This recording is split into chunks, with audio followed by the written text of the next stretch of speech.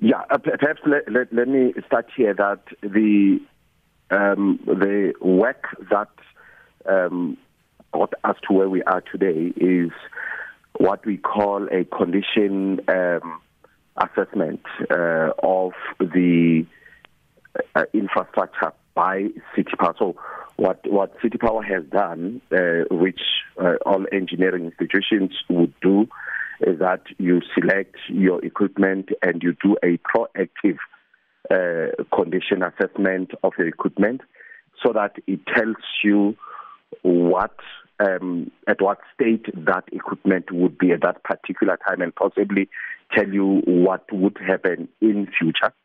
So when they did that work, they found some technical deficiencies which need to be corrected before they lose the infrastructure itself. So we want to applaud them for doing that proactive work. So we are at a point where they are saying to avert a bigger problem, let's then take out these transformers and work on them one after the other.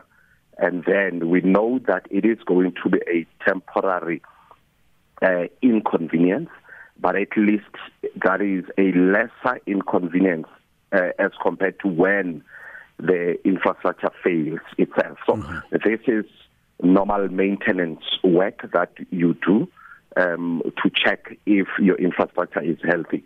So City Power has done that and we applaud them.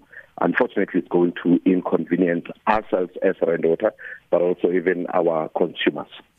Now, will the water disruptions be in the form of a reduction in water pressure, or will taps completely run dry?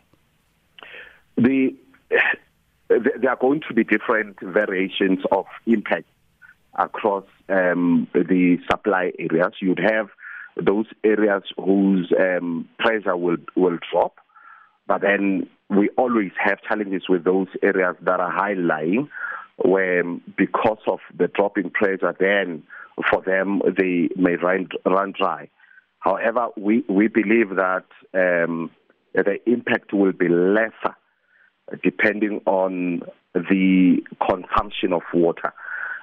So by Saturday morning before 6 o'clock, we will have tried to fill up all our reservoirs.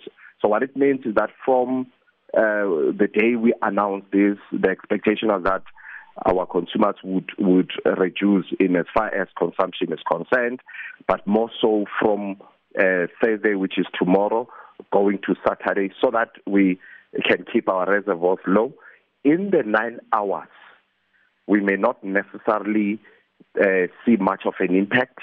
We usually would see that impact just after the 9 hours is done or the work is done.